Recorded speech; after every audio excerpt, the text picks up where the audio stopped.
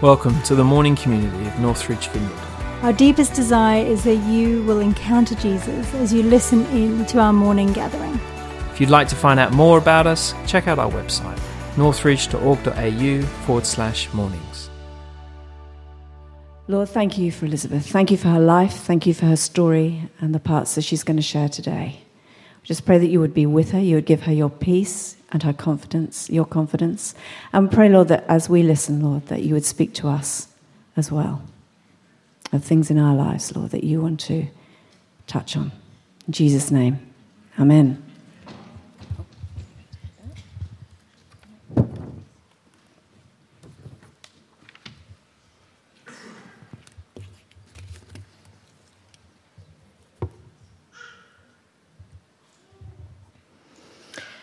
Yes, well, hello.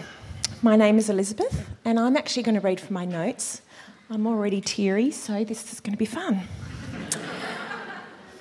What an incredible task it's been to prepare for this talk. I have been asked to share something of my life and my faith journey. The problem is, what part do I share? My life has been eventful. It has been full of heartbreak and loss. There have been the downright weird events, and there have been the result of poor judgment, wrong decisions, and naivety on my behalf. And then there has been love and laughter too. And there, sitting in amongst it all, there has been God. There are so many stories and so many verses. Now, for some strange reason, I've always had it in the back of my mind that one day I would write my memoirs. And to add to this, someone in this church has actually given me a prophetic word that one day I would write a book that would help people. So perhaps this morning's talk is a bit of a preview. In thinking about the title of my memoir, my most recent title is Still Standing in Spite of and Still Standing Because of. So if you don't know me well, here's a quick snapshot of my life. I love the colour green. It has to be tropical green. I'm a foodie. I'm a dog lover. I'm an artist. I love to travel. And I'm always up for an adventure. At the age of 20, I began my love of travel by leaving home and living in London and travelling Europe, the Eastern blocs and Scandinavia. I grew up in a Christian family and gave my life to Jesus at the age of 10. However, I only really began to have him as a personal saviour at the age of 21, after coming home from that time in England. There have been 3 loves in my life. All of them came to an end with heartbreak and loss. One of them I supported through a time of incarceration. One of them I married and then divorced. The last one, which was 14 years ago, brought betrayal and abandonment and trauma. I don't have children of my own, but I am a surrogate mum to many, and they fill my heart with joy. I live with my mum, who is on her own. We have a good relationship, we have a laugh, and we cry, and we support each other. Mum and Dad were divorced when I was 25. He remarried and now lives in Pittwater. I have a brother who lives way out west in New South Wales. His name happens to be Phil Hensby. Now, this Phil is not to be confused with the other Phil that we all know and love. That Phil that we know and love is like a brother to me, but he doesn't tease me as much as my real one.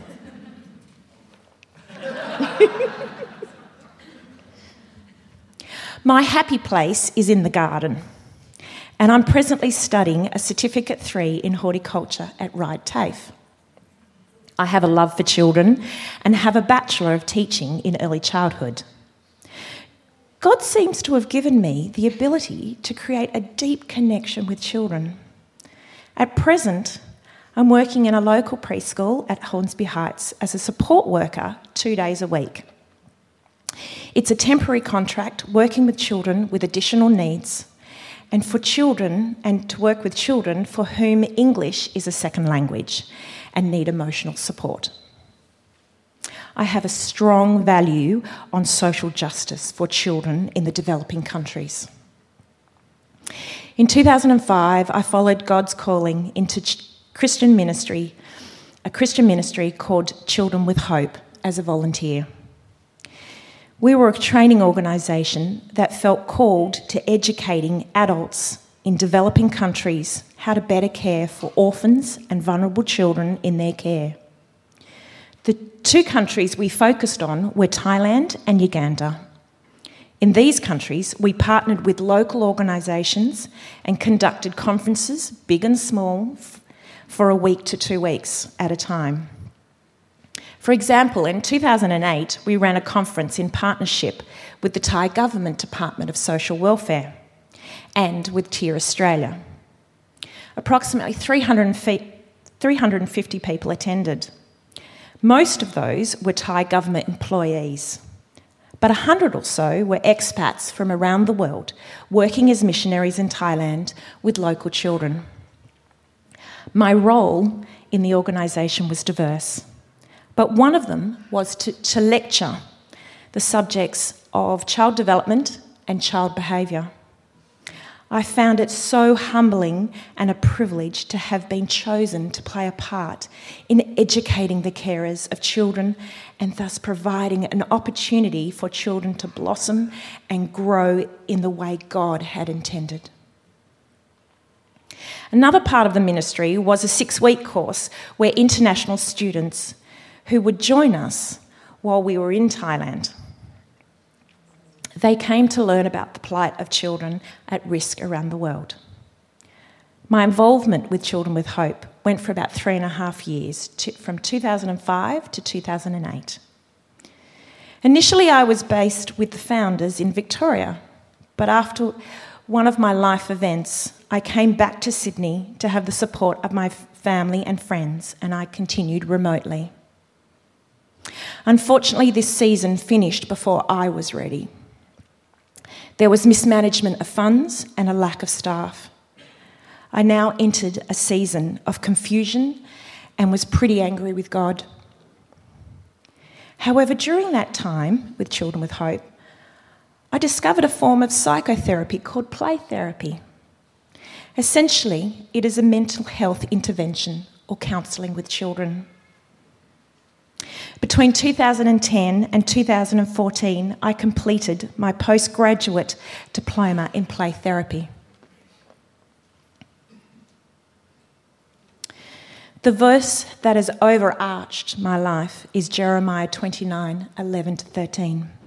For I know the plans I have for you, declares the Lord. Plans to prosper you and not to harm you. Plans to give you a hope and a future. Then you will call on me and come and pray to me, and I will listen to you. You will speak to me and find me when you seek me with all your heart.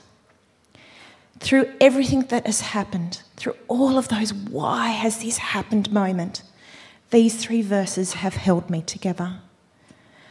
God may not have planned all the horrible events, but he has a plan on how to use them for his good. So today I would like to share the most recent event in more detail. It happened 3 years ago in 2016 when I suffered severe burnout and PTSD. I had been working as a play therapist out in the western suburbs of Sydney with children of domestic violence and abuse for about 4 years. 2.5 years of that, I was actually living in Penrith. The clients' stories, who were between the age of 3 and 12, were horrendous and disturbing. The family's needs for help were insurmountable. I had high expectations of myself and in an industry where I felt really out of my depth. I was overworked by my manager and I attended a local church, but I felt really isolated. I really missed my friends and family. At the same time, I had begun planning to move to Cambodia as a full-time missionary. My application was in the process of being approved to work with an agency that works with street kids and sexually abused. One morning, after a night of anxiety, night sweats, and dark thoughts, I found myself sitting curled up in a ball on my couch, not wanting to live. I called a close friend and colleague. She picked me up and brought me home to Mum, who cared for me. I was physically, emotionally, mentally exhausted. I had lost all hope in life. I felt numb and couldn't cope in social situations. I was hypervigilant about the smallest of things. I would sit and stare out the window for hours on end. I lost 13 kilos. I returned to Northridge, limping from battle fatigue. The welcome I received was overwhelming. "Are you back?" was said excitedly to me as I walked in the door. "Hello, it's lovely to see you."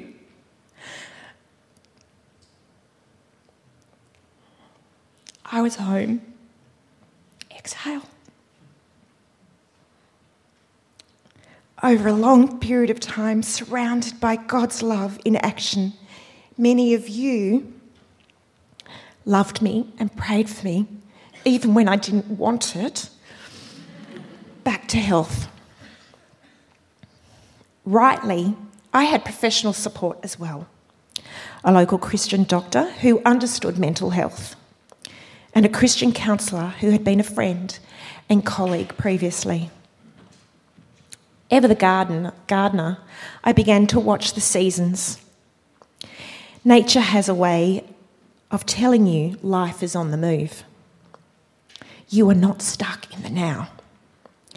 And this crisis going on around you, it's going to move on. In the spring, there will be new life. Like the garden, I slowly began to come back to life.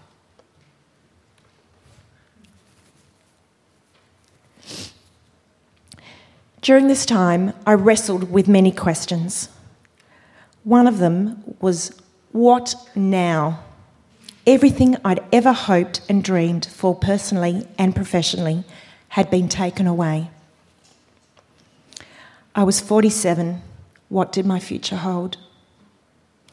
There was nothing to live for. I knew God was there, even though I couldn't feel him. Even though I felt like I didn't have the capacity to talk to him. So I began to read prayers out of a book called Prayers of Hope and Healing. One day, while I had multiple questions going around in my brain about what I would do in life, I heard God whisper in my ear, "Your purpose is just to be my child, to love me and to love my people." It sounds simple now, but it was a revelation at the time. Oh my goodness, I don't need to be anything. I just need to be me, to be still, to rest in Jesus. Coming from a family where your self-worth and love is attained by how hard you work, this is revolutionary. I don't need to perform or live up to expectations to have God's love. The Bible says in Psalms 46, verse 10, "Be still and know that I am God." I love the analogy that in the dark valley that you find the best compost. With good compost, you grow beautiful gardens. Hosea 2, verse 15 says, God is the only one who can turn the valley of trouble into a door of hope. My latest plan, which has sprouted out of this last season, is to start a business in a home where children can come and have therapy in a garden, where women's retreats can be held, where people can come and be still, meet with God and be healed. I am a true believer that every dark cloud has a silver lining. I am so grateful to God walking with me through each and every experience I've been through, because without them and Him, I would not be the woman I am today. So finally, if any of the things that you've heard me speak about this morning has concerned you or struck a chord with you, I wonder if you would be brave enough to seek someone to pray for you after the service. Thank you.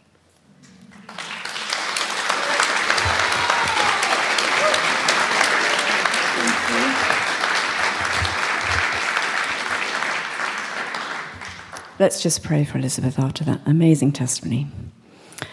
Lord God, we thank you. We thank you for that verse. For I know the plans I have for you. And we thank you that you want to continue to prosper Elizabeth, and that your plans for her future are good. Thank you for the way that you have woven your love through her life. And thank you for her bravery in standing today and sharing it with us. And we pray your protection over her. In Jesus' name. Amen.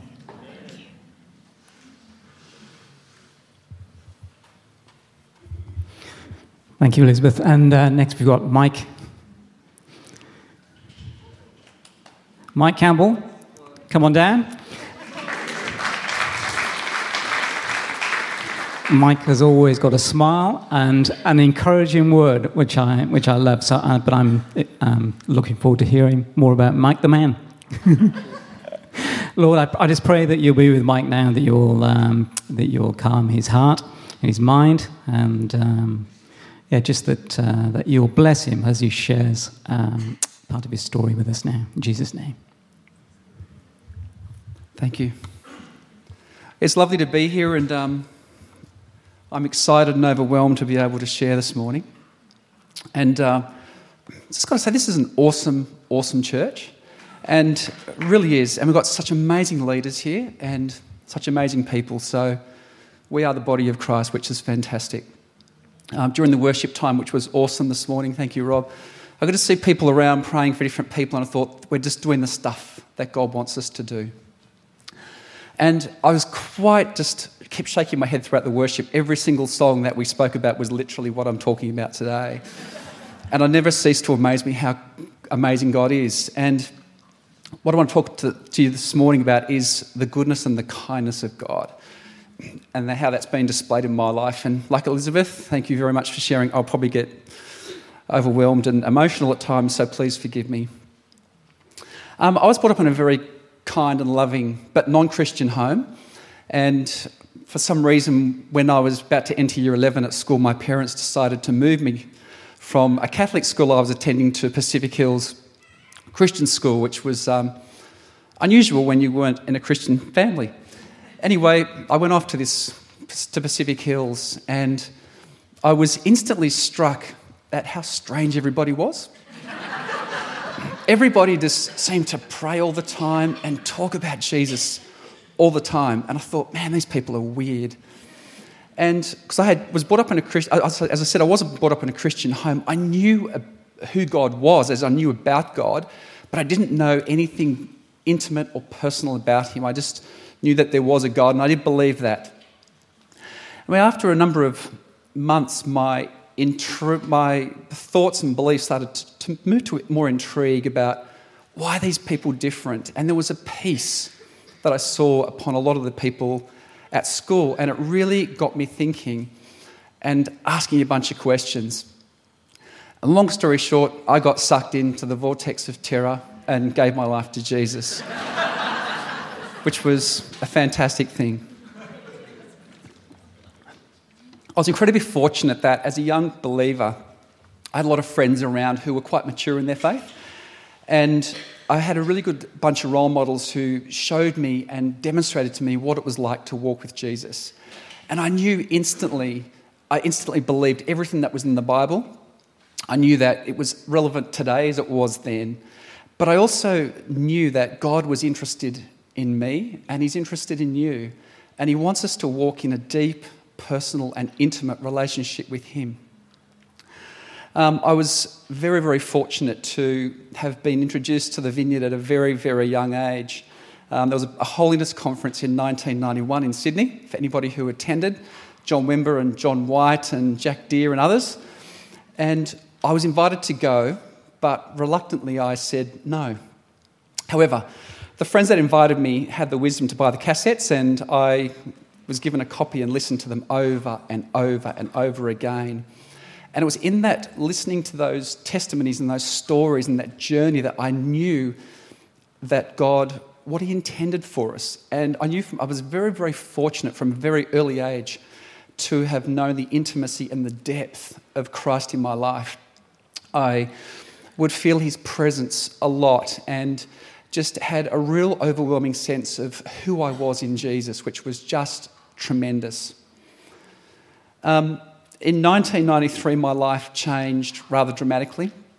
I met my wife and we got married 10 months later, and a lot happened. So I was sort of obviously conscious of time, so I'll sort of shorten, fast track a few things. But I got on and started doing life and did lots of different things. I went to Bible college full time and worked in ministry for several years.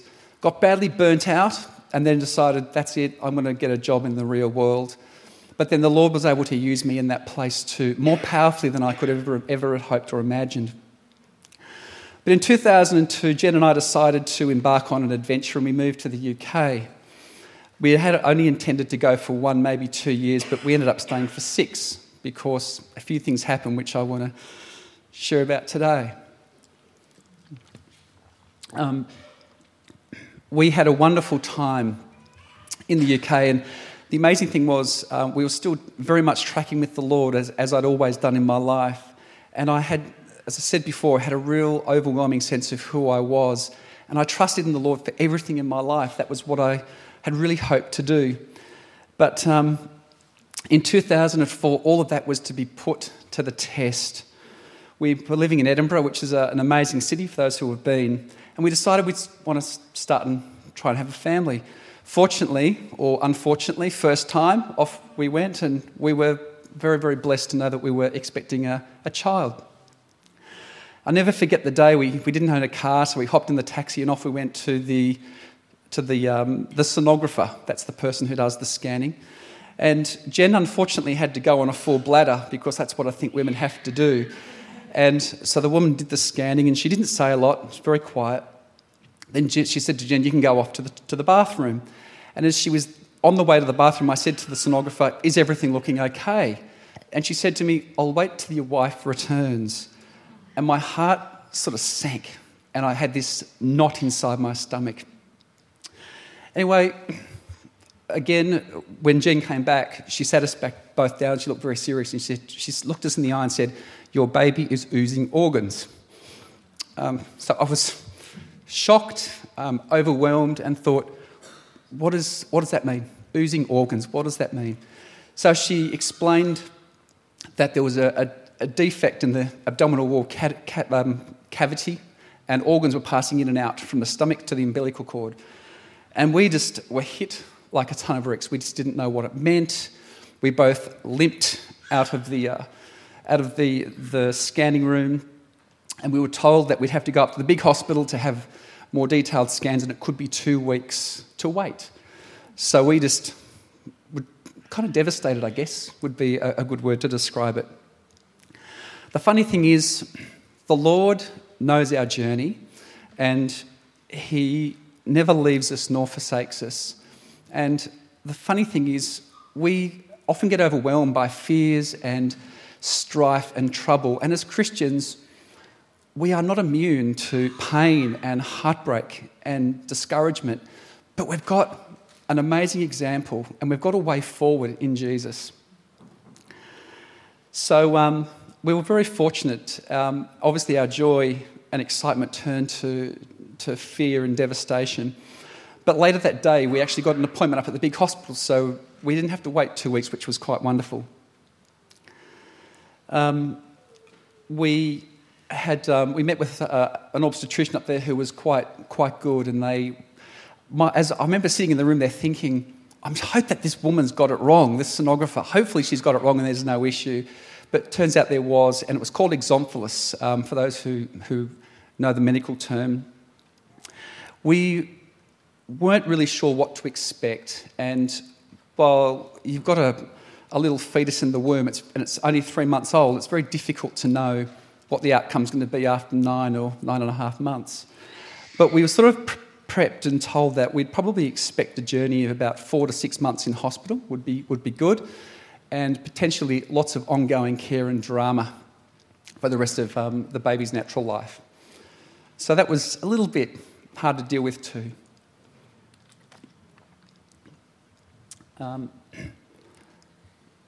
So throughout the whole time, my instant thought was, Lord, why do you allow this to happen? You know, I thought that in Romans 8 it says that all things work together for good to those who love the Lord. And my instant thought was not to panic, but to really genuinely press into the Lord and say, Lord, what are you doing? Where are you in all of this?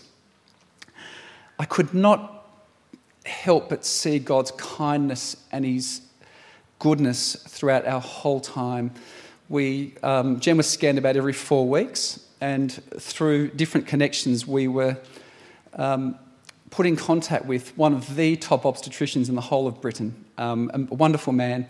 And we went to see him, and he said, would you like to transfer your care over to the hospital in Glasgow? We were living in Edinburgh. So we said absolutely, because we knew we were in the best human hands possible, and we thought absolutely we'd love to do that.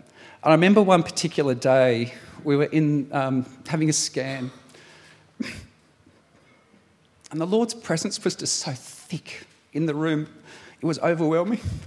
Sorry for tearing up, but that's exactly what my response was at the time. I was just quite overjoyed, and I felt this real peace that the Lord was in control.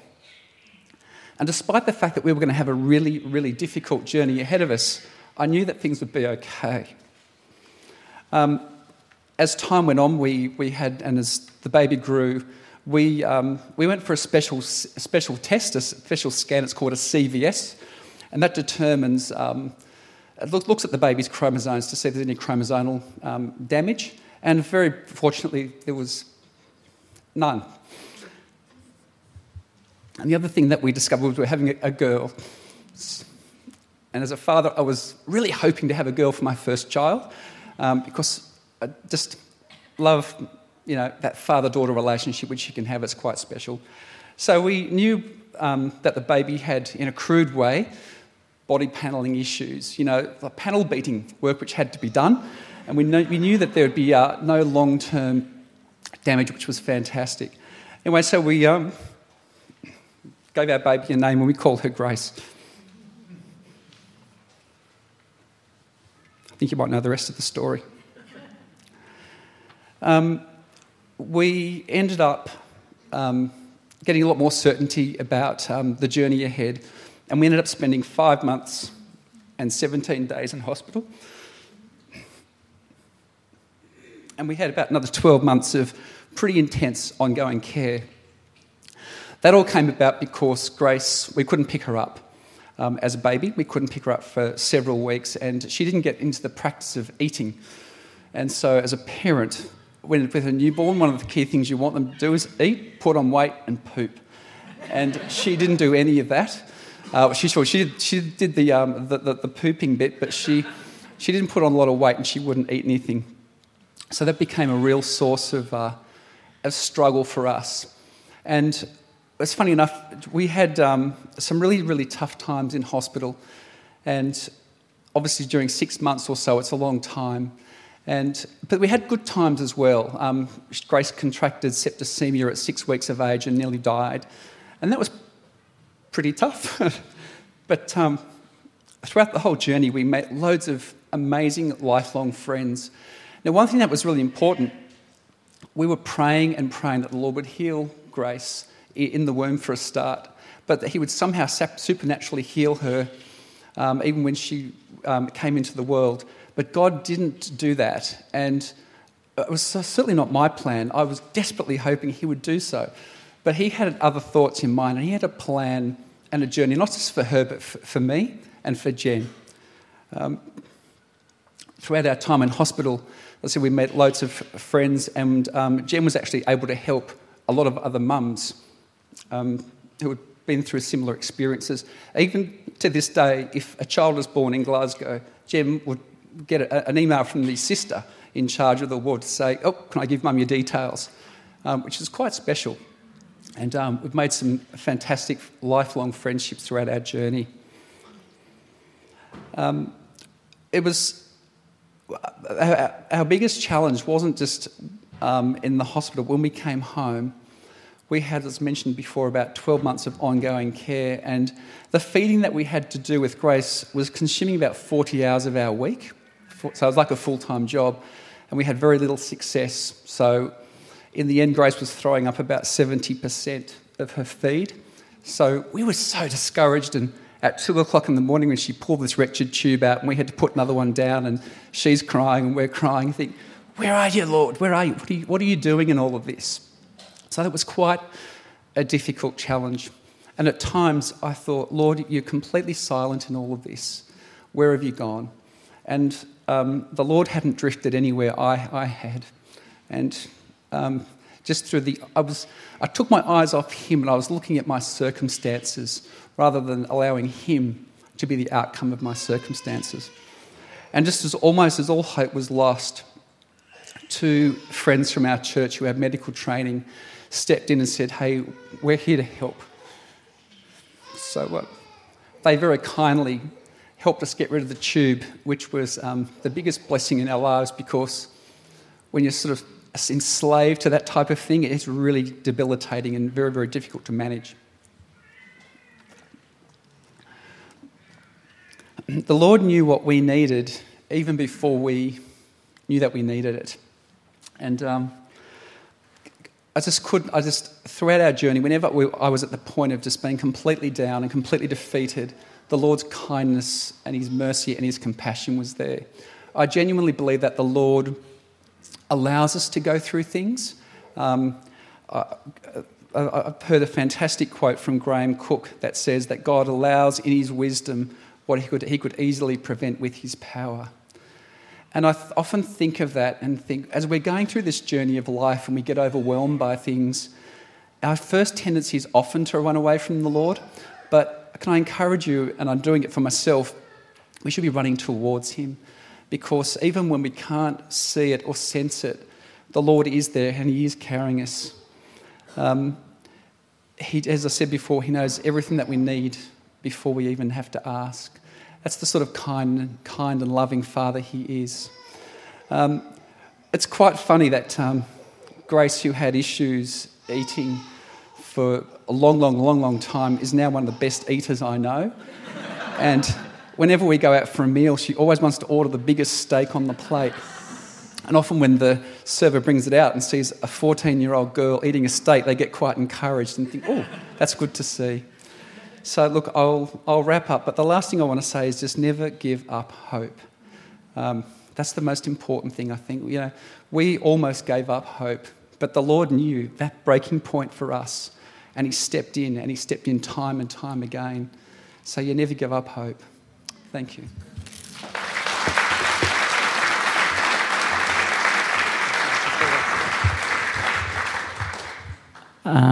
That was awesome. Thank you, Mike. I just pray for Mike and for Elizabeth as they've been vulnerable this morning in sharing part of their story. I just pray that you would bless them and that you would you would protect them, Lord, in the days ahead of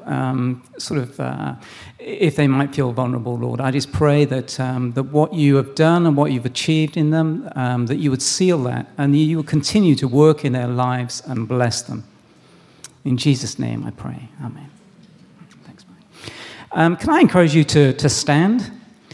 And we've heard some great testimonies. And I just feel maybe the Lord wants to do something in us. We've just got literally just a couple of minutes left. But maybe you are on part of that journey. Maybe you're going through hard times and not really sure where the Lord is in that. So I would really encourage you to just to receive from the Lord.